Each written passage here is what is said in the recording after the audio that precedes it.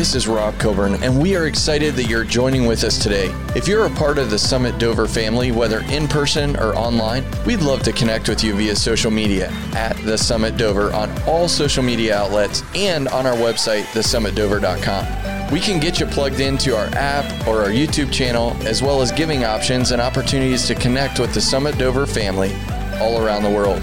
I hope this word today encourages you and inspires you. Let's jump into the message. Paul is saying this, that you can boast in a lot of things, but your boast is worthless unless your first boast is in the cross of Jesus Christ and Him crucified. You see, Paul clearly states this because there was agony involved in the cross. There was a pain that was felt by Jesus, and you were a part of it. Every person on the planet was a part of nailing Him to the cross. Now, Paul has so many things we can read in the epistles, and we can get excited about all the doctrine. And for all of you that love doctrine, you can just go through and you can find it. The pre-existence of Christ, the virgin birth of Christ, the teachings of Christ. Many teachings, many people on the earth even today say that He was the best teacher to ever walk the earth. You can talk about the miracles that He did, the signs and wonders, all the testimonies of what Jesus did when He was on the earth. Paul could talk about the resurrection of Christ, one of the most unique things to ever happen on the planet. He could talk about the second coming of Christ, because the Bible says He's coming back.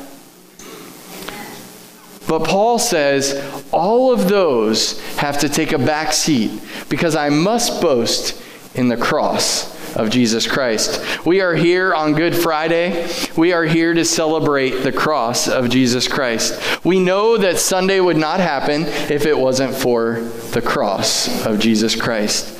Now, many will debate the dates and the times and all that. I'm not here to get you focused on that tonight. I'm here to get you focused on the one who paid your pain. The one who paid your pain. You see, so many people around the world, they go to the jewelry store and they buy the cross pendant, and they don't even know what that really means. But we do. And by the end of tonight, you'll know the significance of the cross of Jesus Christ. You see, it's the central theme in all of Christianity. You can look from Genesis toward Revelation, and you must look through the cross. You can look from Revelation back to Genesis, and you must look through the cross. You see, the cross is the defining factor of your life. Now, one of the most interesting things as I read through all the different parts of the crucifixion message for this weekend, I just couldn't help but wonder how many people were at the cross and missed its significance. If they were there in person, He told them what was coming. He knew all of this was going to happen, and He prepared them for it, and they still missed it. How much more intently you and I must focus on the cross. You see, we don't boast in just the cross experience. We boast in the King who bore our pain. We can never understand the Bible. You can't understand the Old Testament. How many of you have read the Old Testament and some things are just confusing? Well, the cross is the lens that makes the Old Testament come alive, because every loss, every trial, every tribulation, every death part of the Old Testament is a picture of Jesus dying for our sins. And you can't understand the New Testament. You can't understand the epistles unless you understand the cross. You see, we have gone through generations and generations, and oftentimes we'll see a generation point back to the cross, and we call it revival, when we are supposed to be looking to the cross every day. The very heart of everything that we believe is in the cross. Have you looked at the cross lately? Have you looked at what happened there lately? We're going to take communion later, and every time we take communion, it points us to the cross. The wine is His blood shed for us, the bread His body broken for us. We do it every month here at the Summit. You do it at home every day, hopefully. It points you and keeps you connected to the cross. We have redemption through the cross. I love that as you look at the epistles and we go past Acts and all the things that we're supposed to be doing, and it says, there is redemption through his blood. We are reconciled to God through the death of his Son. He is a propitiation for our sin. He is the Lamb that was slain. All the way through the Bible, we see the cross, if we're looking for it. You see, the Bible teaches of the death of Christ. It teaches the death of Christ for you and I. You see, the death of Christ has so much significance because it was voluntary. No man took Jesus' life. The Romans didn't take Jesus' life. The Israelites didn't take Jesus' life. He said, I lay my life down. The cross is the lens that we have to see life through.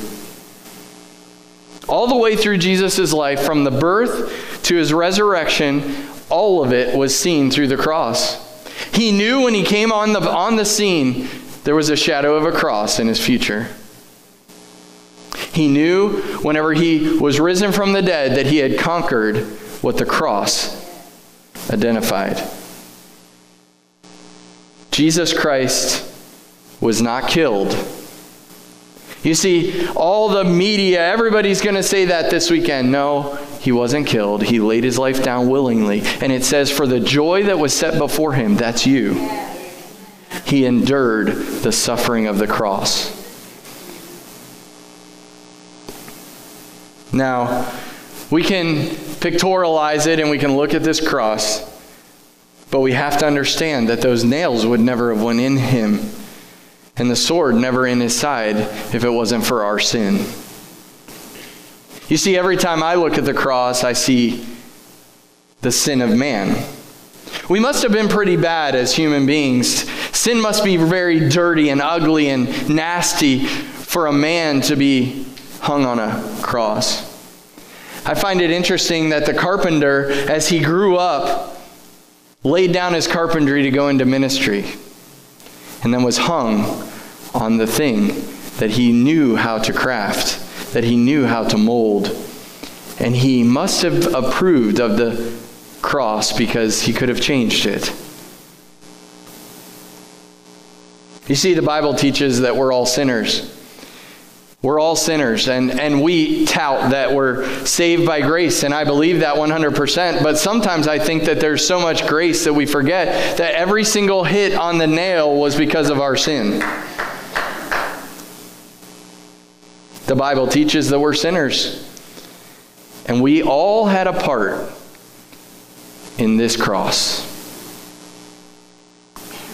If you've gotten away from understanding the cross in the way that you had a part in it, then tonight we're going to go back to the cross. You see, if you've ever broken a 10 commandment, that's sin. If you ever didn't obey the Great Commission, that's sin. If you didn't live up to the calling of the Sermon on the Mount, that's sin. If you went against what the Word of God says about your life, that's sin.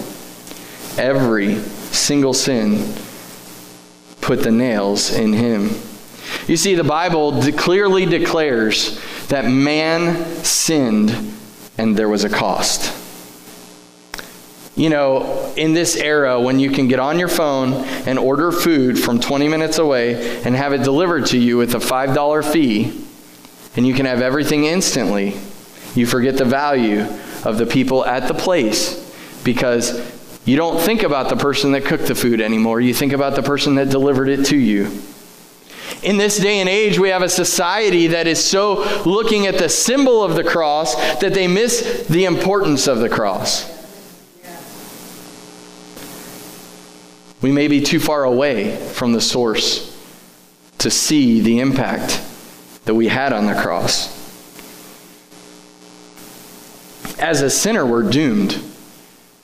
As a sinner, we're doomed because we are eternally separated from the King, from Jesus, from the person who has the answer to everything.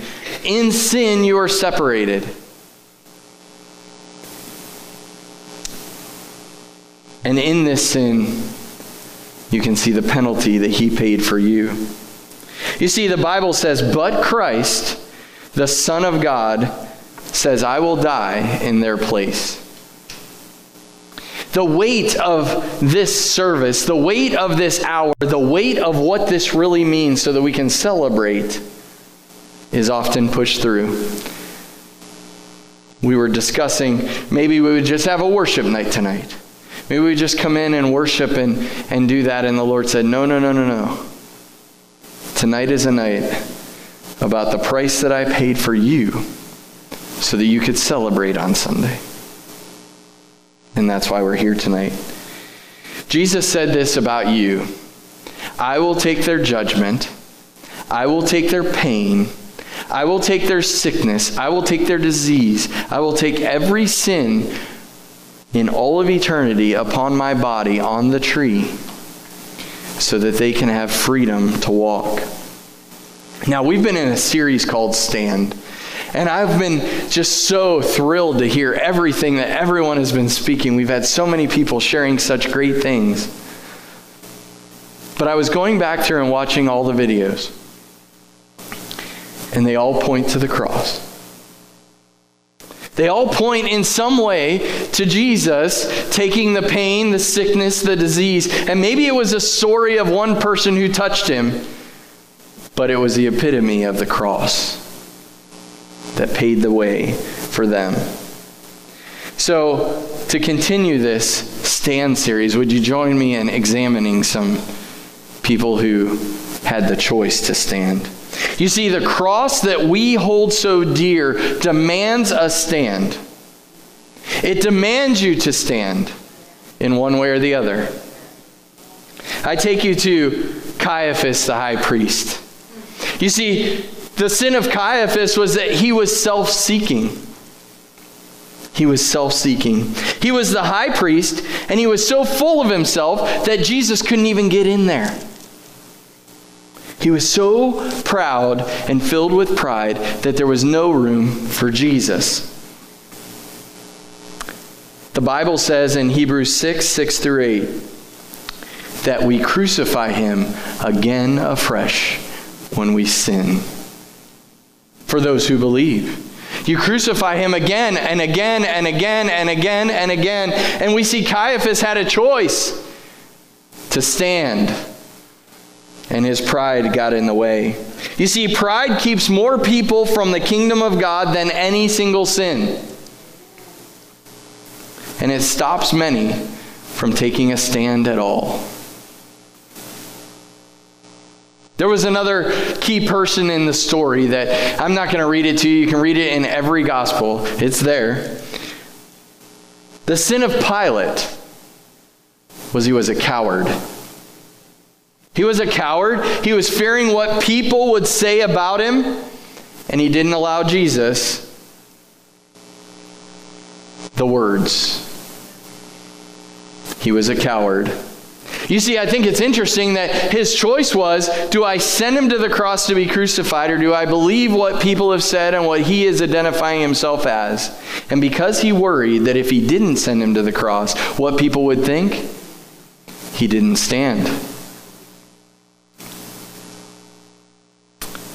You see, there's many people that see Jesus, even right now, they see Jesus in a different way than they've ever seen him before. And it's their choice to stand. Pilate had a choice to stand. Caiaphas had a choice to stand. And they didn't take that choice. Why? You ask yourself, why would they not stand? Well, Pilate didn't stand because he was afraid. He was a coward. And we have many people in the world today that hear Jesus, hear the story of him and him crucified. And they don't stand. They don't take it to heart. They don't change who they are. Because they're cowards. They're so worried about what it will cost them in their job. They're worried about what it will cost them in their career and in their life, maybe their marriage. They're so concerned about what everyone else is going to say when they say that they believe in Jesus. They won't take a stand for him. The next is the sin of Herod. Herod was living a life of impurity, and he had a choice to stand because John the Baptist called out his impurity. John the Baptist said, "This is wrong," and Jesus even talked about it. And he had a choice. You see, he was living with his brother's wife, and we don't want to get into all that story, but he was called out for his moral position. And he didn't stand. Now, you may find yourself in one of those stories today. Maybe sometime in your life, because of pride, you didn't stand. Maybe because of impure lifestyle, you didn't stand. Maybe because of cowardice, you didn't stand. I'm telling you today that the cross demands a stand. You can't know the cross. You can't know the purpose of the cross. You can't know the price of the cross without choosing whether you stand or whether you don't. Now, we've all had the choice because we've all heard the story. What have you chosen today? The Bible demands a stand. I am very concerned about the state of our world today. I'm concerned that the church has lost the purpose of the cross, the power of the cross, the understanding of the cross. And so when the world becomes hard to be in as a believer, they lose the power of the cross.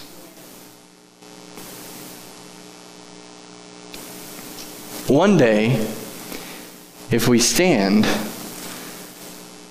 we will stand before him and worship and sing.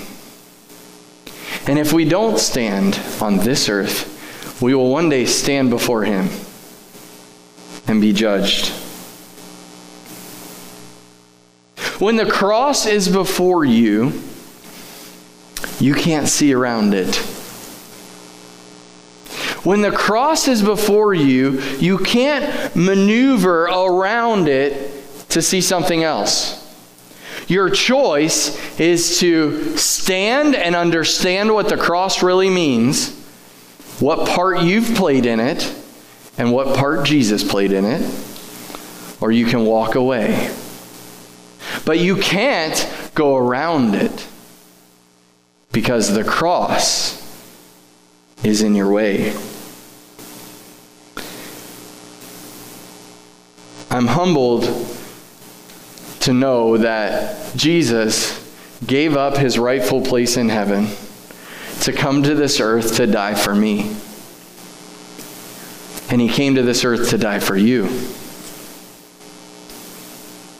You see, because of sin, we were captive.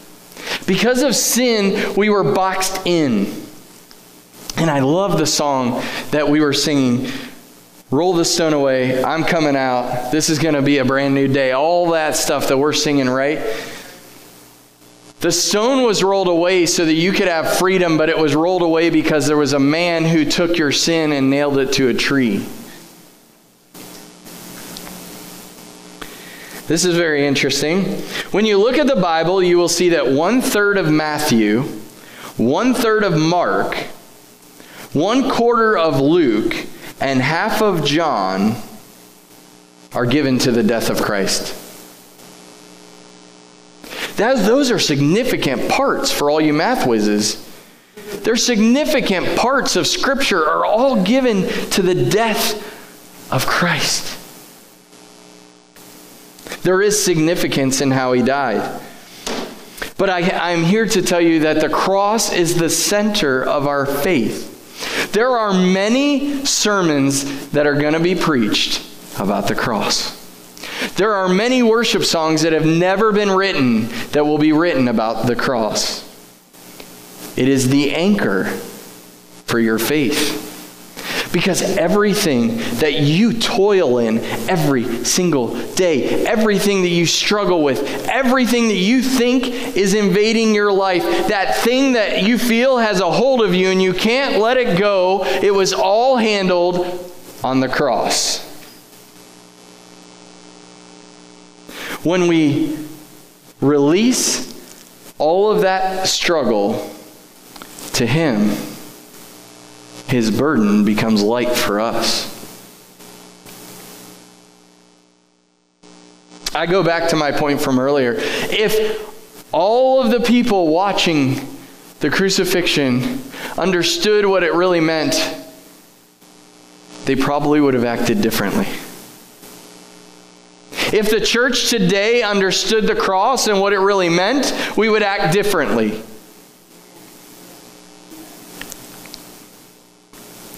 The religious leaders of the day, at that sight, at that moment, they were saying things like, he saved others, but he can't save himself.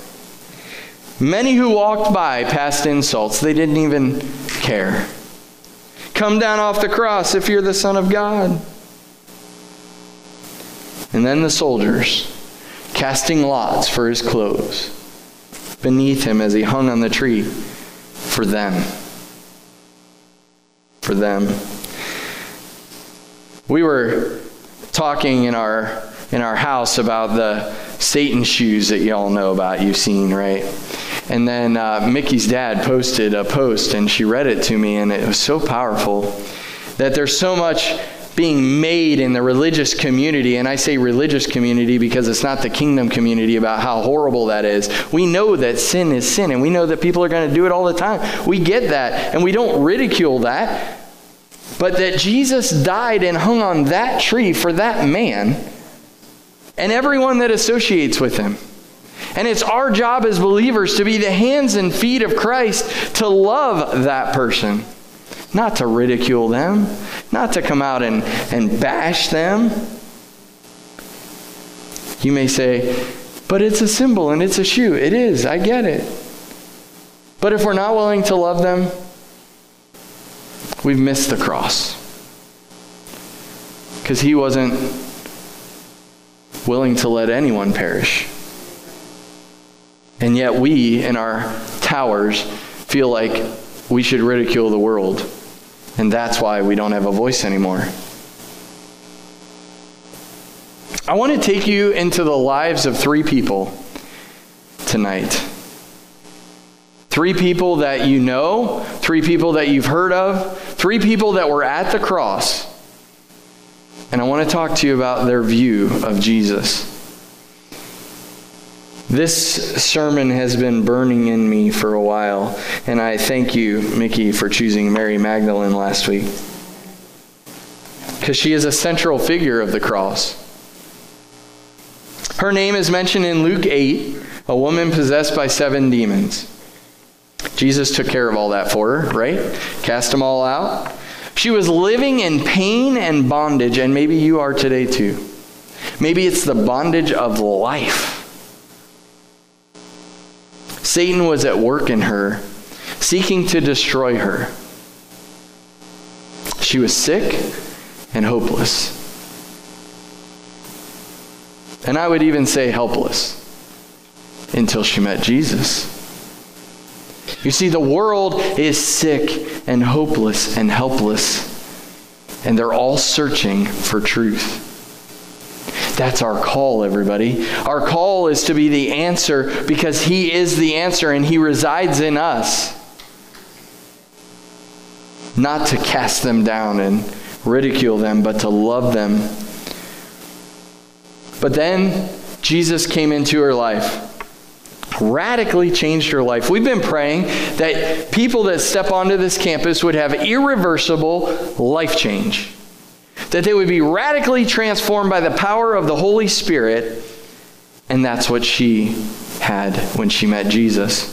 You see, she was delivered from the demons. Her bondage was broke off. The sin that she was in was gone just by meeting Jesus.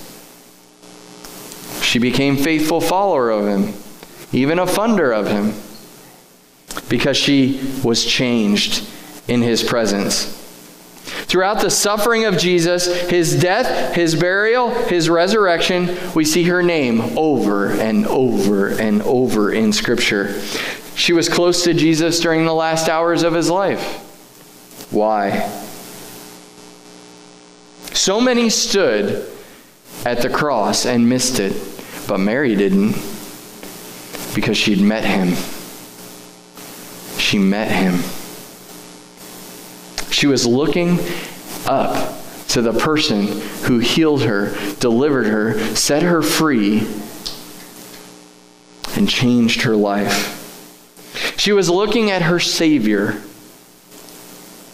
the one who took all the bondage of Satan and sin and turmoil and stress and removed it from her, for she was forever changed.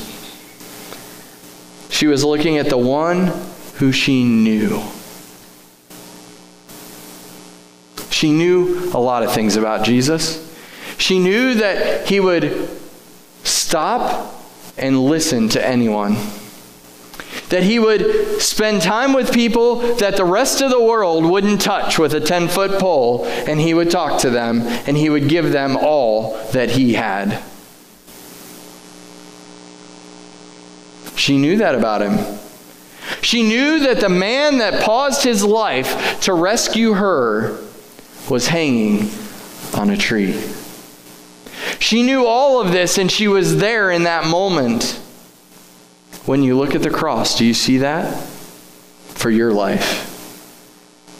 Do you see that for your life? Do you know the Jesus that's on the tree? And more importantly, does he know you? Because he did that for you before you ever sinned, before the foundation of the world.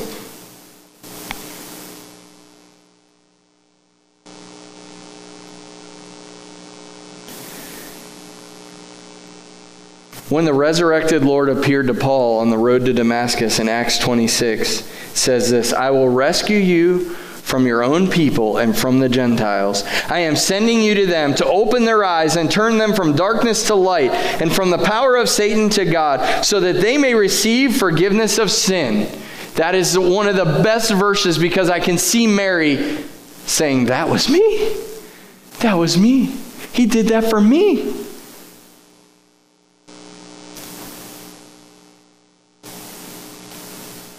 But it costs something. To remove her pain, to remove her sorrow, to remove the demons, it costs something.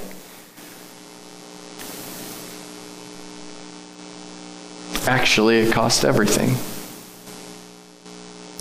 Standing there at the cross, looking up, Mary finally knew the price of what she had been freed from. I want you to journey with me today. That Mary is sitting there weeping at the feet of the cross, at the foot of the cross, looking up at Jesus. She sees her Savior, her one.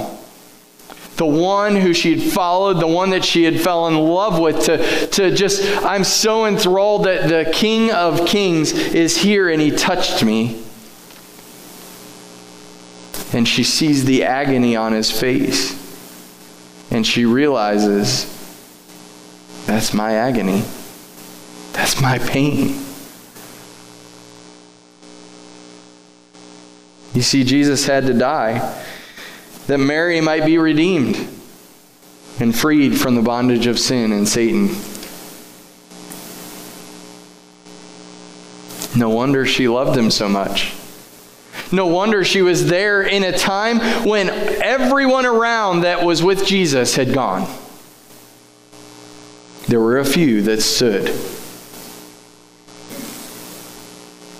Do you see the cross this way tonight? Do you see your sin on the cross? Do you see a relationship with the one who freed you on the cross? Because if you don't see it tonight, he's done everything that he will ever do is done. It is your choice to receive it. He's not going to go back up on the cross for you tomorrow. It's over. He said, "It is finished." So the things that we walk around with that bring turmoil to our lives, that keep us confined into the demonic presence in our realm, he's done all he's going to do for that. So when you look at the cross, are there things that you can point to that Jesus took for you? I know I can. And I know some of you can. But the goal of every believer is that every single person on the planet would know and be able to experience the cross and see exactly what he did for them. If your focus is to get people wealthy because you're praying for them and believing for things, go ahead. But Paul said, we preach Christ and him crucified. If you're walking around trying to build people's faith, good for you. But you know what? Build their faith in the cross and Jesus crucified. If you're walking around trying to make people feel good about life, take them to the cross, and they'll ultimately feel good about life. She was the first one to reach the tomb where Jesus was. She was the first to realize that the tomb was empty. She was the one standing outside the tomb crying, and the first one to see the resurrected Lord, the first one to hear his voice again. Can you hear him? Tonight we look up to the cross, and we are looking at the one who has the power to change every life. Only Jesus can deliver you from whatever you brought in with you tonight.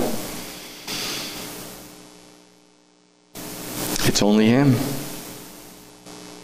No great counselor. I'm not against counseling, but there's nothing that can beat Jesus. When he comes into your life, he wrecks you a little bit or a lot, and he rearranges your furniture. And then he says, and I am going to be number one if you'll allow me. You see, Mary allowed Jesus to be number one. Are you allowing him to be number one? Or is your job more important? Or is the paycheck more important? She experienced everything, and she put her trust in Jesus. The one thing I love about Mary is that when she looked up to him, she knew because she had encountered him that he had the power to change everyone's life. She knew it inside of her. With everything in her, she knew that he had the power to do for everyone else what he had done for her.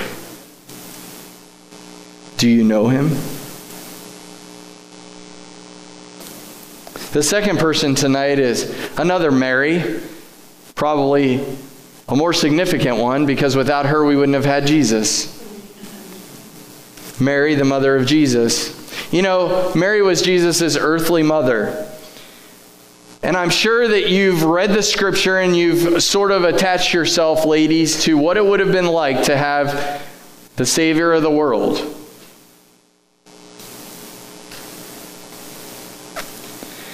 But that day at Calvary, she watched the Son, her Son, die on a cross. Yet she knew it was God's will. She understood that. She still watched it. She still was there. She heard the cries. She saw the pain.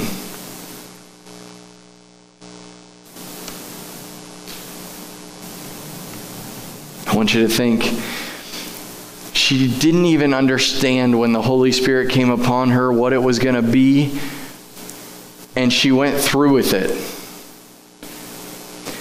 The virgin birth, the raising, the traveling, taking him places to protect him. Thousands, I don't know how many, lots and lots of kids were murdered because of her son.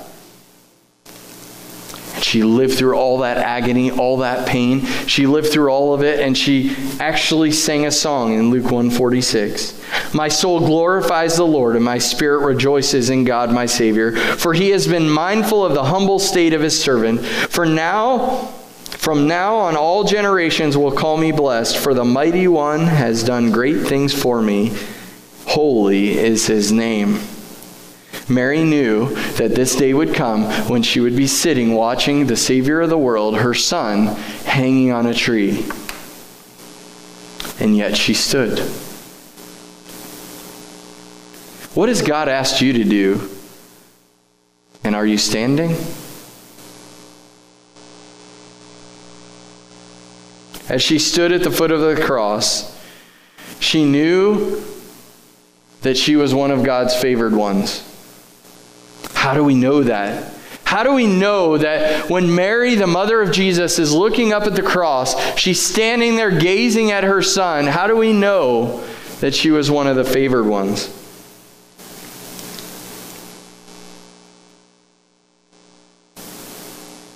It says, Jesus saw her and her compassion, and he had compassion on her, and he assured her of his love for her. It is so amazing that the words of Simeon are actually coming forth in her view. And Jesus, from the cross, spoke to her. Jesus, from the cross, speaks to you.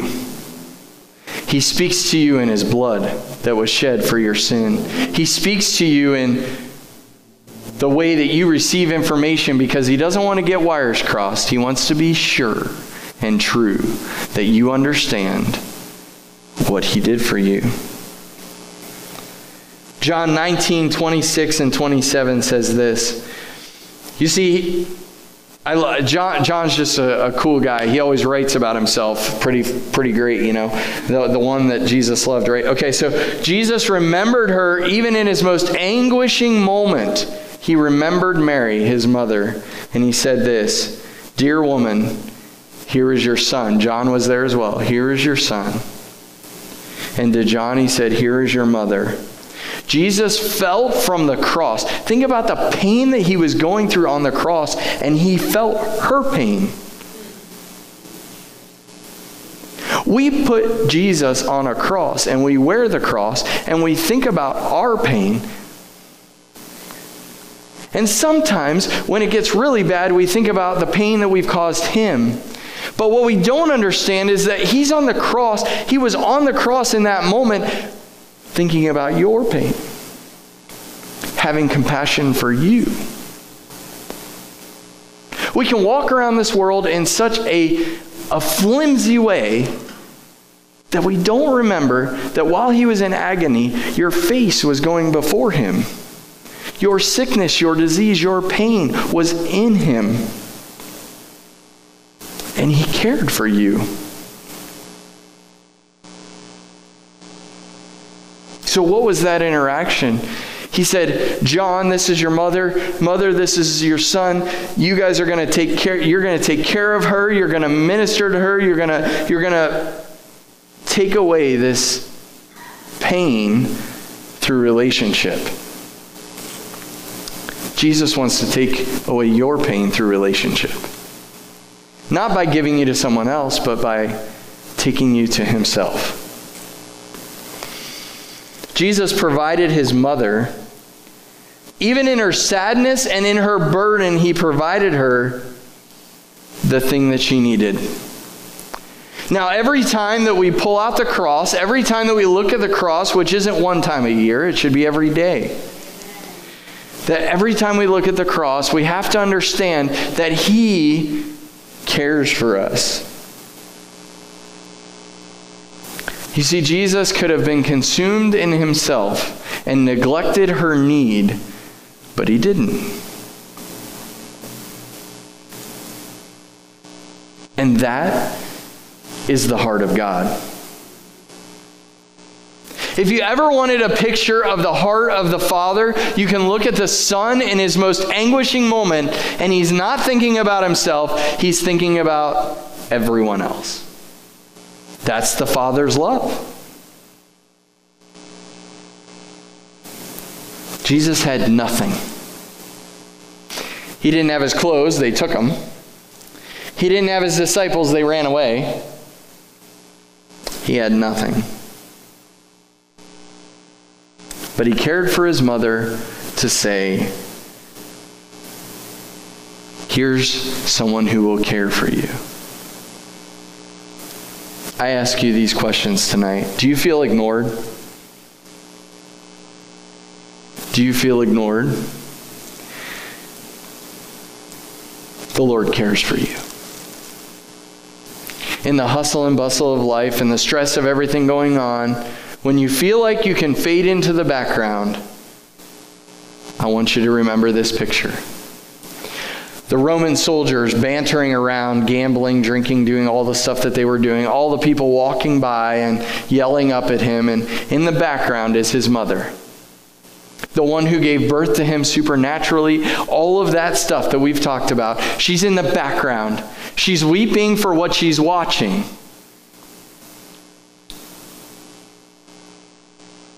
And he cared for her. Wherever you are today, whatever you're going through, whether you're in the front of the line or the back of the line, he sees you. Your needs are always before him, even on the cross. Sometimes God removes one comfort from us and he raises up others. And sometimes we aren't even aware of how he's moving around us. But he cares for us. Jesus knows your trials. The scripture teaches us that if we suffer, we shall also reign with him. 2 Timothy 2:12. So as you look at the cross tonight, look up. He still cares for you, and he will provide for you. Do you need comfort? He's all comfort. Do you need hope? He's all hope. Go to him today. Don't wait. Waiting complicates the thing because it allows more nastiness to attach to you like barnacles on a boat. And you don't go through life smoothly. You get bounced and turned and all the different things because you've allowed things to attach to you. I'm here to tell you that the Lord wants to remove all of that tonight before you leave this place. Lay it at the foot of the cross. He sees you. The third person. Now, I have tremendous respect for this person. John, the beloved disciple, as he would say it, John is at the cross. I want you to get the gravity of this. All the other disciples have ran away because they're fearing for their lives. John is there beside Mary and Mary. Even though he knows the consequence, he had to stand. Why? Why would he stand?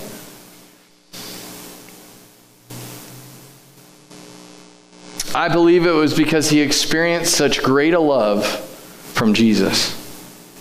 That even in the fun stuff that we laugh about where he's called the beloved and he makes himself out to be that's all fine. But he encountered a love with Jesus that he hadn't had with anyone else. And he felt that he had to be there because that's what love does. Of all the disciples, he was the only one mentioned in Scripture at the foot of the cross. That's what love does.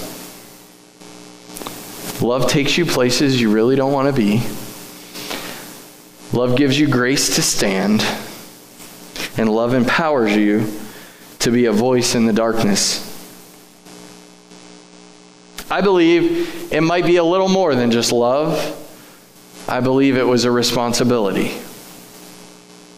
There's a responsibility when you look at the cross to stand. And I believe John did that.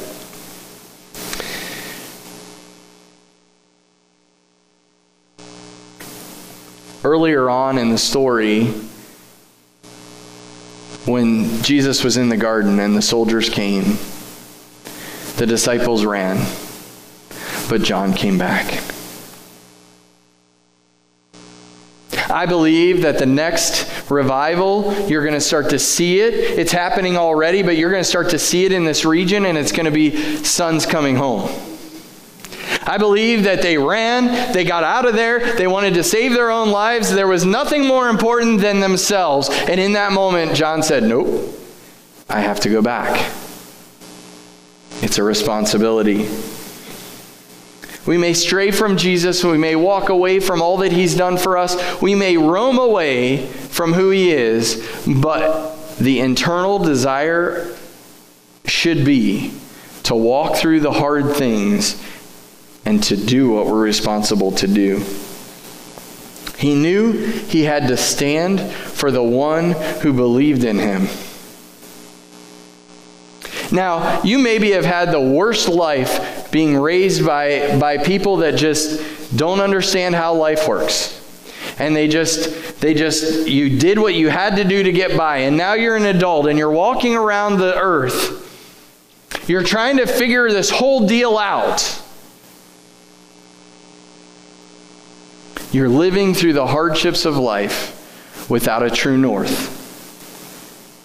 That's the cross. The cross will always bring you back to your responsibility. The cross will always bring you back. It doesn't matter what you've done. It doesn't matter who you've been with. It doesn't matter any of that. The cross will bring you back if you're willing to look at it. And you're willing to look at it for what it really is. Not a piece of wood, but a man who paid a price. Where else can we go?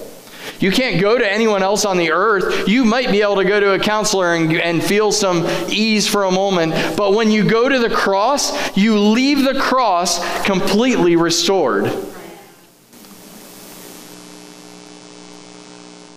It was not the safest thing to do. It was probably, in our earthly terms, the stupidest thing to do, to be standing there. But it was the right thing to do. God is going to call you to stand in places that are not easy. He's going to call you to stand in places that will test your internal fortitude. It will test your belief in Him. It will test everything that you are. But He cares for you. 1 John 2:2 says, this is Jesus, He is the atoning sacrifice for our sins, not only for ours, but also for the sins of the world. That's why John came back to the cross, because it wasn't about him anymore. For so long, the gospel has been made about you. And I remember one of the lines that wrecked me for years was that whenever you come to the cross, it's about you, but when you leave the cross, it becomes about everyone else. That switch takes place when we understand the gravity of the cross. When it's just a symbol we wear around our neck or the thing on top of a building, it's not transferable. But when it is a true conversion of our heart and our soul and everything that is within us to understand that that price was paid for me, I can't not tell people. I have to tell people. I have to introduce them to the cross. John was not only given forgiveness of sin, John was given a responsibility. Here is my mother. You will take care of her. Now, each of you have a responsibility. Each of you have been given a responsibility from Jesus. Number one, to get yourself figured out by going to Him. And then to take that figured out one and start to go and tell other people how they can figure out themselves. And it's not because you're the wisest person in the room. It's because you're connected to the one that knows everything about them. We were talking a few months ago about this one-on-one discipleship that we're doing and things that are ramping up at the summit. And I'm so excited because I keep getting these questions and they want me to answer them about, well, what do I do in this situation? I don't know. But I know the one who does. And if you just spend enough time with Him, you'll know the answer to the question. It's not about what Pastor Rob will tell you, or Pastor Phyllis, or Pastor Caitlin, or the other 10 pastors we got going on around here. It's not about what we'll tell you. It's about the one who hung on a tree for you. He has every answer, and He's given you a responsibility. Are you prepared to hear His call? John could have been blubbering. He could have been just messed up. But he heard Jesus say, "This is my mother. This is your son. Take care of her." I can't even imagine how he would have had to listen intently to hear that. in the agony and the games and all the stuff going on, how intently he would have had to listen to hear Jesus' voice. But he heard it. Jesus said this in John 20:21, "As my Father has sent me, even so send I you." You are the representation of Jesus to everyone around you in this room and everywhere else. You want to see revival? Understand the cross. You want to see transformation in your marriage? Understand the cross. You want to get rid of that addiction? Understand the cross. If we stand by the cross and accept everything that Jesus did for us, and we can quantify it because you can go back. The enemy brings it up to you every day. He brings it back before you every day to hopefully you're going to pick it back up. So we can easily quantify what that means to us if we're willing to expose that to him.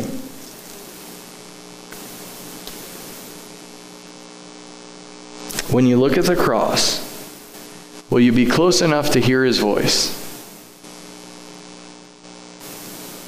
When you look at the cross, will you understand the call that he delegated to you as a believer?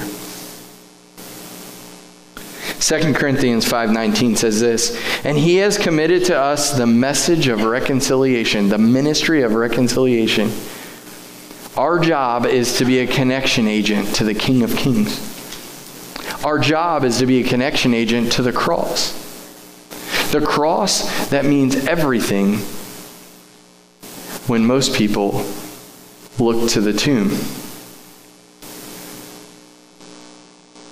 We are therefore Christ's ambassadors, as though God were making his appeal through us. I ask you tonight, are you looking up at the cross like Mary Magdalene,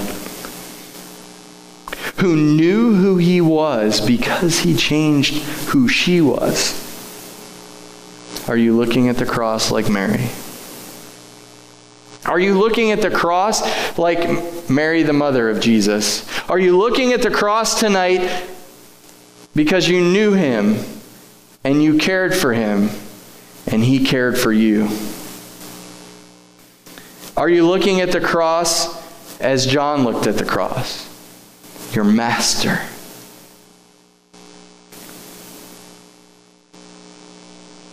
Who has put a calling on you to change the world. How do you look at the cross? How do you look at the cross? You can set your whole calendar up to look at the empty tomb. And I believe it is the greatest thing. We celebrate his resurrection every week. But if we miss this part, we miss his love for us. So are you like Mary Magdalene? Are you like Mary the mother? Are you like John? Or maybe tonight, you're like Caiaphas, self-seeking, trying to please your flesh, leaving no room for Jesus to get in no matter what it cost. You realize they all saw the cross. They all saw it. And they realized in that moment their consequence of their choice. Are you like Pilate? A coward. Not making choices to follow Jesus because of what it might look like to the world.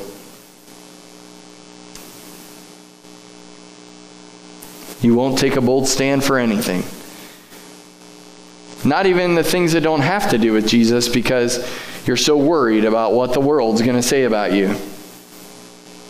The Word calls that a coward.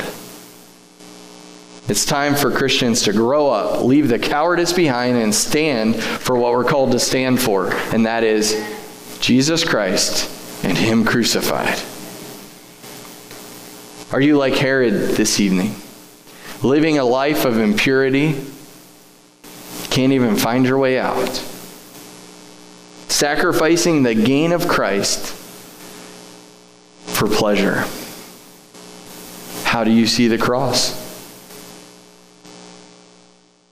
What do you see in the cross? Is it your place, your anchor to your soul, or is it just an icon? Think of this with me. In spite of the fact that we are all sinners, in spite of the fact that we denied him, in spite of the fact that we are crucifying him afresh every time we do this, in spite of the fact that we've done things against him, in spite of the fact that we've wandered away and rebelled against God, the Bible says, "For God so loved the world that he gave his only begotten Son, that whosoever believes in him should not perish, but have everlasting life." In spite of everything that you want to hold up as your anchor, if your anchor is not in the cross and him crucified on that cross, then your anchor will move. I remember last year was the first time we've actually owned a boat. Probably not the best thing, but anyway, we went out and we anchored down and the winds blew and we were moved. And we were anchored, but we were moved. We were anchored into the wrong things, and I say tonight, in spite of the fact that your anchor may be on the wrong thing, if you believe in him and understand his love, you can be transformed, just like the people we talked about.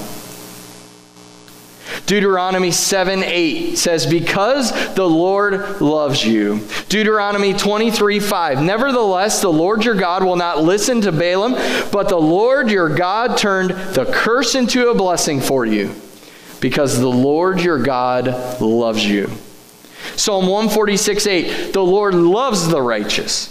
Isaiah 38:17, "Indeed, it was for my own peace that I had great bitterness. But you have lovingly delivered my soul from the pit of corruption, for you have cast all my sins behind your back." Malachi 1:2, "I have loved you, says the Lord." John 16:27, "For the Father himself loves you." Ephesians 2:4, "But God, who is rich in mercy, because of his great love with which he loved you, even when you were dead in trespasses, made us alive together with Christ."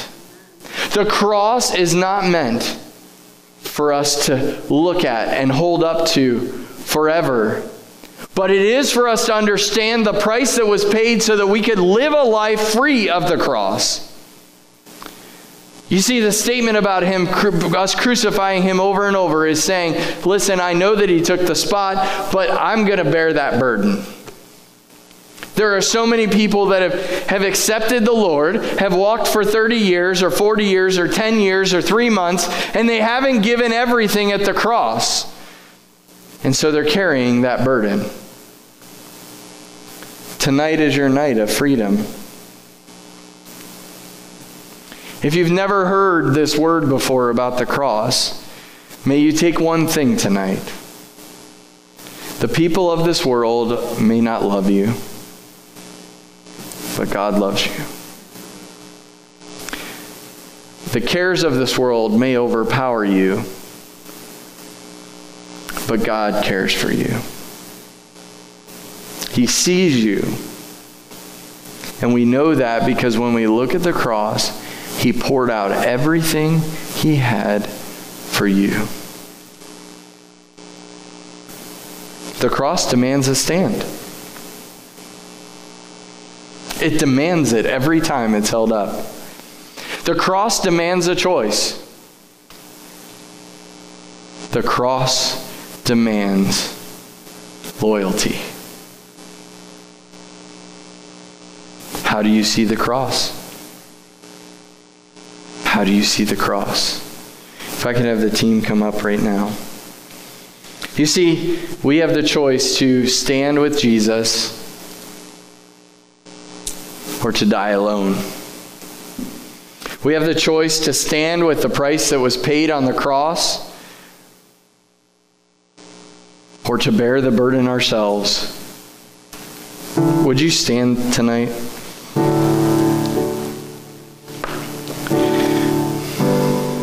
One of the last songs that they sang in pre-service talked about the veil that was torn from top to bottom when Jesus died.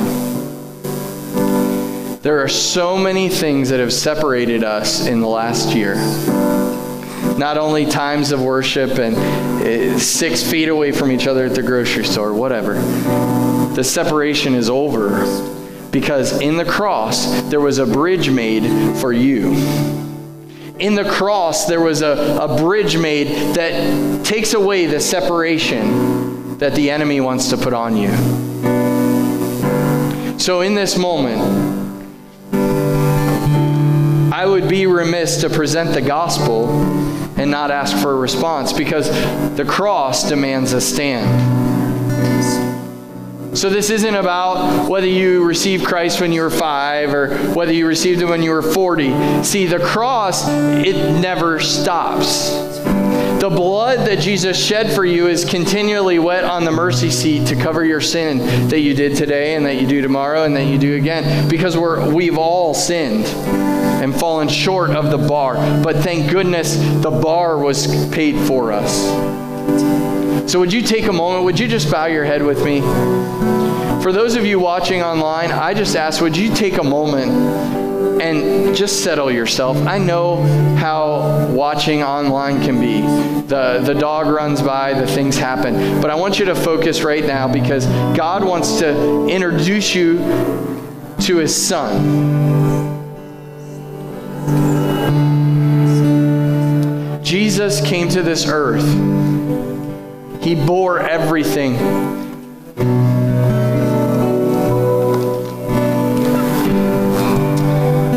In Isaiah 52, verse 14, actually I'm going to go above that. Behold, my servant shall deal prudently.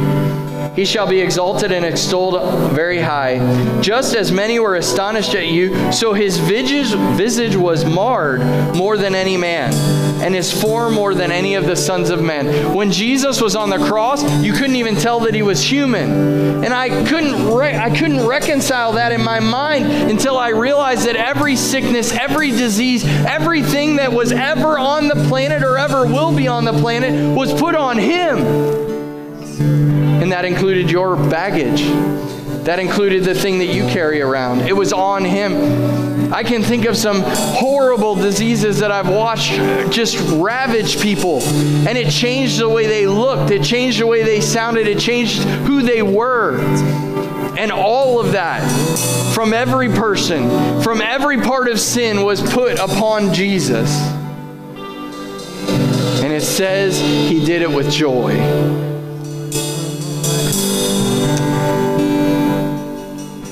Lord, I thank you right now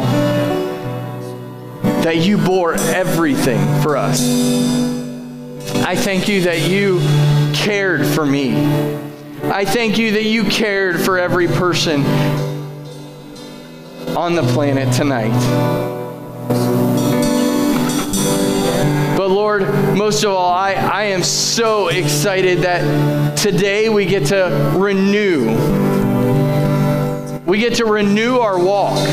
We get to renew our commitment, and we get to stand. Because every time truth is brought forth, we have a choice. We can be like Caiaphas or Pilate or Herod, and we can shrink back from our destiny, or we can stand and see exactly who you've called us to be. So I'm going to take a moment. If you've never stood for Jesus, if you've never allowed him to be the king of your life, the Lord of your life, I don't care who you are. If you don't respond because you're worried about what other people think, we've already categorized what that is. I just ask you tonight, if you haven't ever said, Lord, Jesus, I want you to be Lord of my life, or maybe you've said you want him to be Lord of your life, but every action since you've said that has been questioned, then I'm here to tell you that he is here for you tonight. And it will take a stand. It's not going to be easy. I'm not just going to say, would you raise your hand in the back of the room? No. If that is you tonight and you're in the room, you need to come forward right now.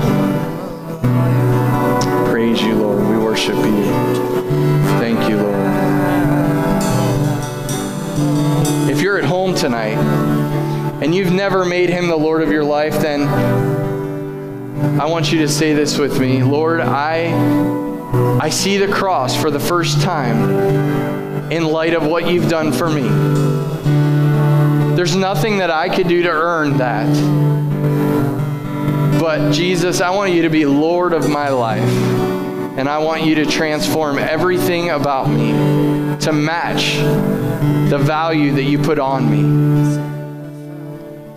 Lord, every time that I look down on myself, I want you to remind me how much you paid for me and be the Lord of my life.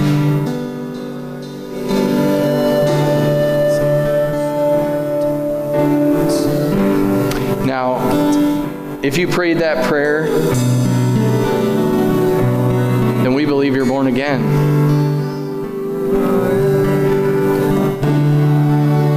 But that's just the beginning. You see, there's going to be things in your life that the Lord brings back to you that the enemy tries to throw in your path, and you need to go back to the cross. You need to go back to the cross. Father, tonight, I thank you. I thank you for your presence in this place. I thank you for who you are. I thank you that you paid the price that I could never pay, and you did it with joy. Help me to endure the things of this life and bear my cross so that you can be glorified. Help me to be a witness for you in this world. In Jesus' name, amen. We are going to take communion. I'm going to give Don 1 minute to walk around and see if anybody didn't grab one when they came in. No problem if you didn't. He's got more.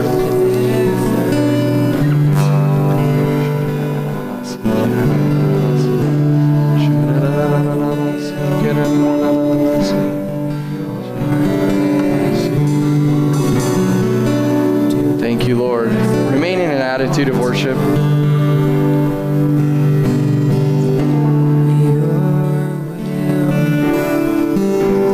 Your way. Do whatever you want to. Your will. Your way. Do whatever you want to. Jesus was meeting with his disciples, and he said, he took the bread, he blessed it, and he broke it. And he said, this is my body which was broken for you. Now, I think in this moment, on this day, when we read the scripture and all the verses about the price that he paid, I think in this day more than ever, this bread and this cup means so much. Can you imagine a person, a figure standing before you and you can't even recognize that they're human? That's what this means. He did not bear all of that stuff so that we could live in the muck and mire of our lives and live in a cyclical behavior away from him. He said, this is my body which was broken for you. If you are here today and your body is broken, he bore that on the cross. And he wants to heal you. He wants to restore you. He wants to take away the cravings. He wants to get rid of all that because he is enough. He is enough. So it says he blessed it. Lord, we hold before you. We hold before you this bread that represents your body. Right now, Lord, in this room and watching online, Lord, we receive this bread that represents your body broken for us. And every broken part of us, Lord, every broken part of us, we hold before you in this moment. And Lord, we stand in expectation of a touch of you to restore what is broken. Take and eat together.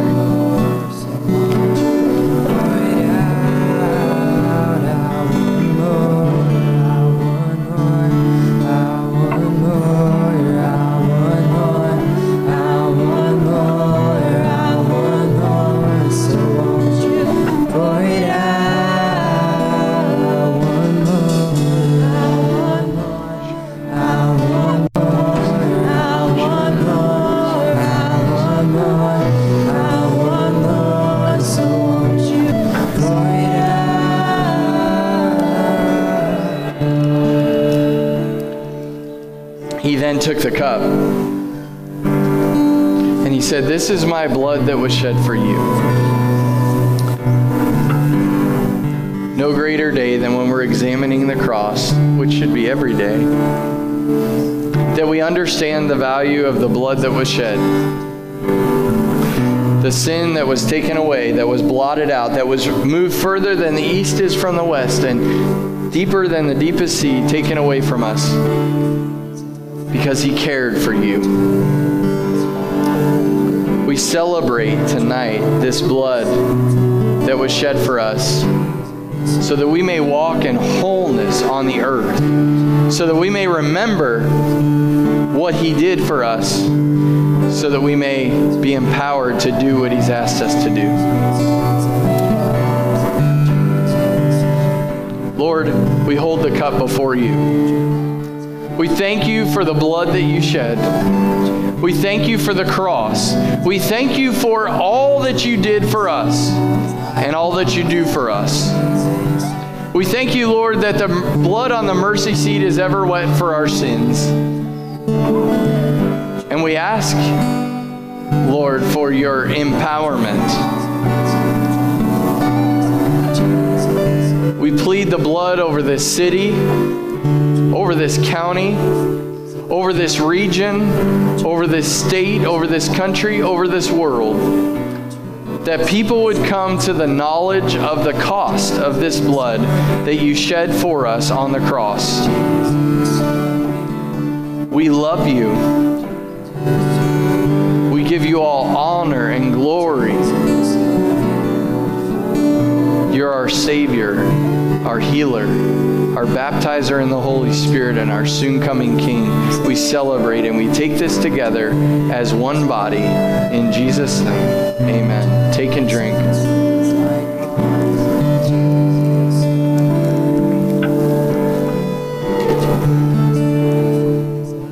May you never forget the cost of the cross.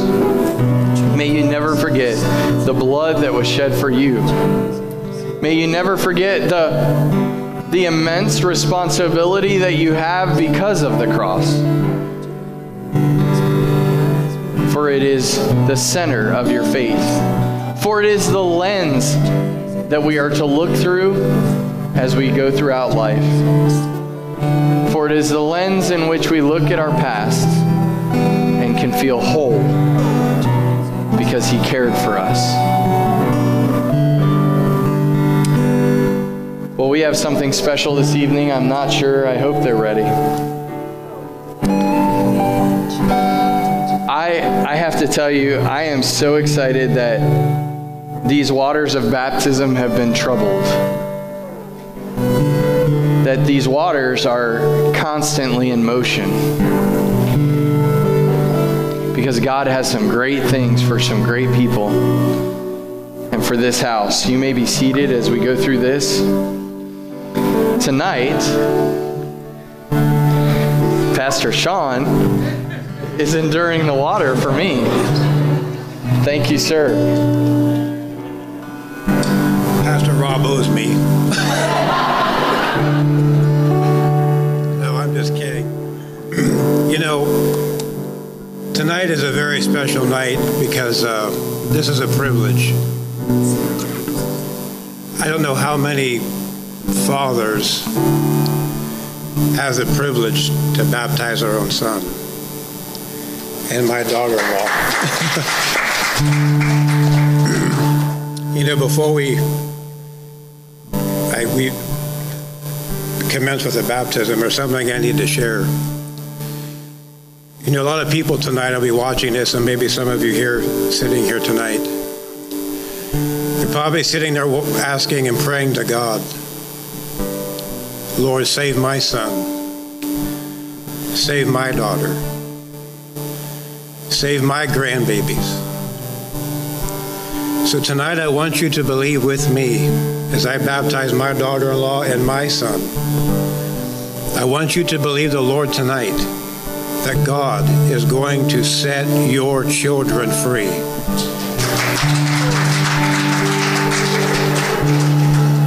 Now, I really believe when they get immersed in the water and they come up, I really believe the Lord is going to minister to you personally. Not only to you, but to them as well. And something inside of you is going to be released. And you're going to know beyond a shadow of a doubt that my son and my daughter or my grandbabies are going to be born again. Can we believe that tonight? Hallelujah! Something real quick I want to share. What I'm going to do tonight, this is a third generation miracle for my son. And I'm going to, real quick. When I was 10 years old, my father had a visitation from the Lord when I was 10 years old, and he was far away from God, had no idea about the Lord, and had no interest in going to church. The Lord touched him right in our backyard, all by himself, when I was 10 years old. That began a miracle. The same thing happened to me years down the road. I wasn't in church. I had no desire for church. I grew up in a Christian home, but I wandered away from Him. The Lord visited me, and I wasn't in church. I came to church after I gave my heart to the Lord. 6 months after the Lord visited me back in the early 80s, 6 months later, my sister was touched in almost the same way, and she wasn't in church either. She came to church after she was touched by the Lord. Why are you sharing this, Pastor? Because I believe. I'm a testimony. And the amazing thing of it is, my son has followed in the same pattern. If you ever hear my son's testimony, the Lord touched him. He wasn't sitting in church. Isn't that right? He was not in church, and the Lord touched him right where he was. That's the good news, people. The Lord will touch them right where they are. They don't have to be in church. The Lord can touch them in a living room. He can touch them in a crack house. He can touch them wherever it is they may be. There is no end to the mercy and the grace of our Lord Jesus Christ. Hallelujah. So tonight, again, please, my heart goes out to you. And I want to encourage all of you tonight, don't ever give up. Don't ever give up on your children. Don't ever give up on your grandchildren. Because the Lord has heard your cries. He's heard your prayers. And Satan, his grip on their life will be broken in Jesus' name. Hallelujah.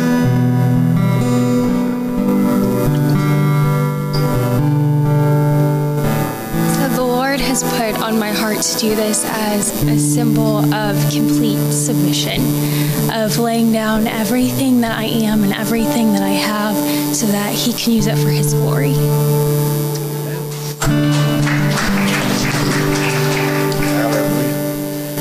Sabrina, you don't know how emotional this is for me. And my wife's she's a wreck already. So. On your confession of faith and your dedication of your life to the Lord, I now baptize you in the name of the Father, the Son, and the Holy Spirit. In Jesus' name.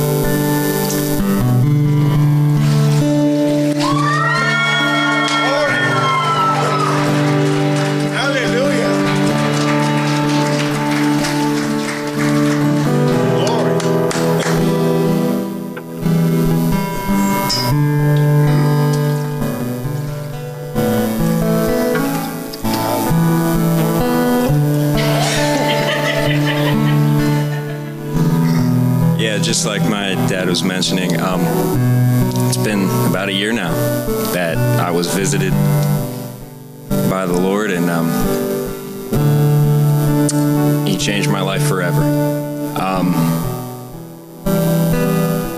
I thought he was number one in my life for a while, but he wasn't.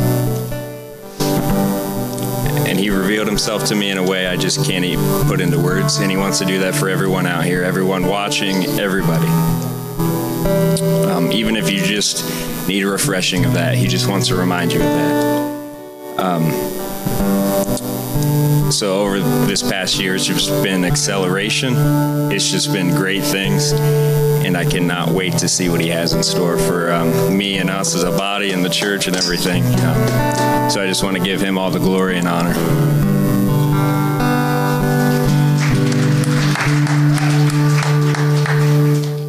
You know, my son was so right when he said, no one can come face to face with the master and ever be the same again. No one can ever be the same again.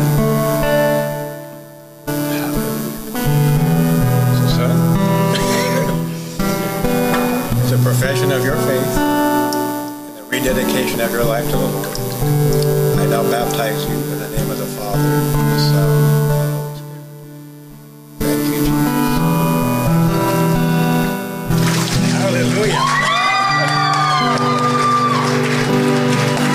Hallelujah. Amen. Amen. Well, as a family, we celebrate the baptism of our people and what God is doing and holding them and the things that he's called them to do. There are so many dreams that God has hidden in this place, in the hearts and minds of our people. And we get the privilege, Jen and myself, she's in the nursery tonight, but we get the privilege of helping you let them out and see what God wants to do around the globe because of what he did for you. And that's our exciting journey here at the summit, and we are so glad to have all of you join us in that. Would you stand tonight? As you leave, you can drop money with Don. If you have an offering, and some people may not be here Sunday, but if you want to give, you can drop it back there. And we're going to have that money on Sunday when we declare over it. But Father, tonight we give you praise, honor, and glory. We thank you for all that you are. We thank you for who you are to us. We thank you for who you are to our lost family members. We thank you for who you are to this world. Lord, help us to be connection agents to this world, that they may know you, that they may see you, that they may experience the gospel of the kingdom every single day through our lives, so that we can see transformation in those we love the most. In Jesus' name, amen. Have a great evening. We'll see you on Sunday.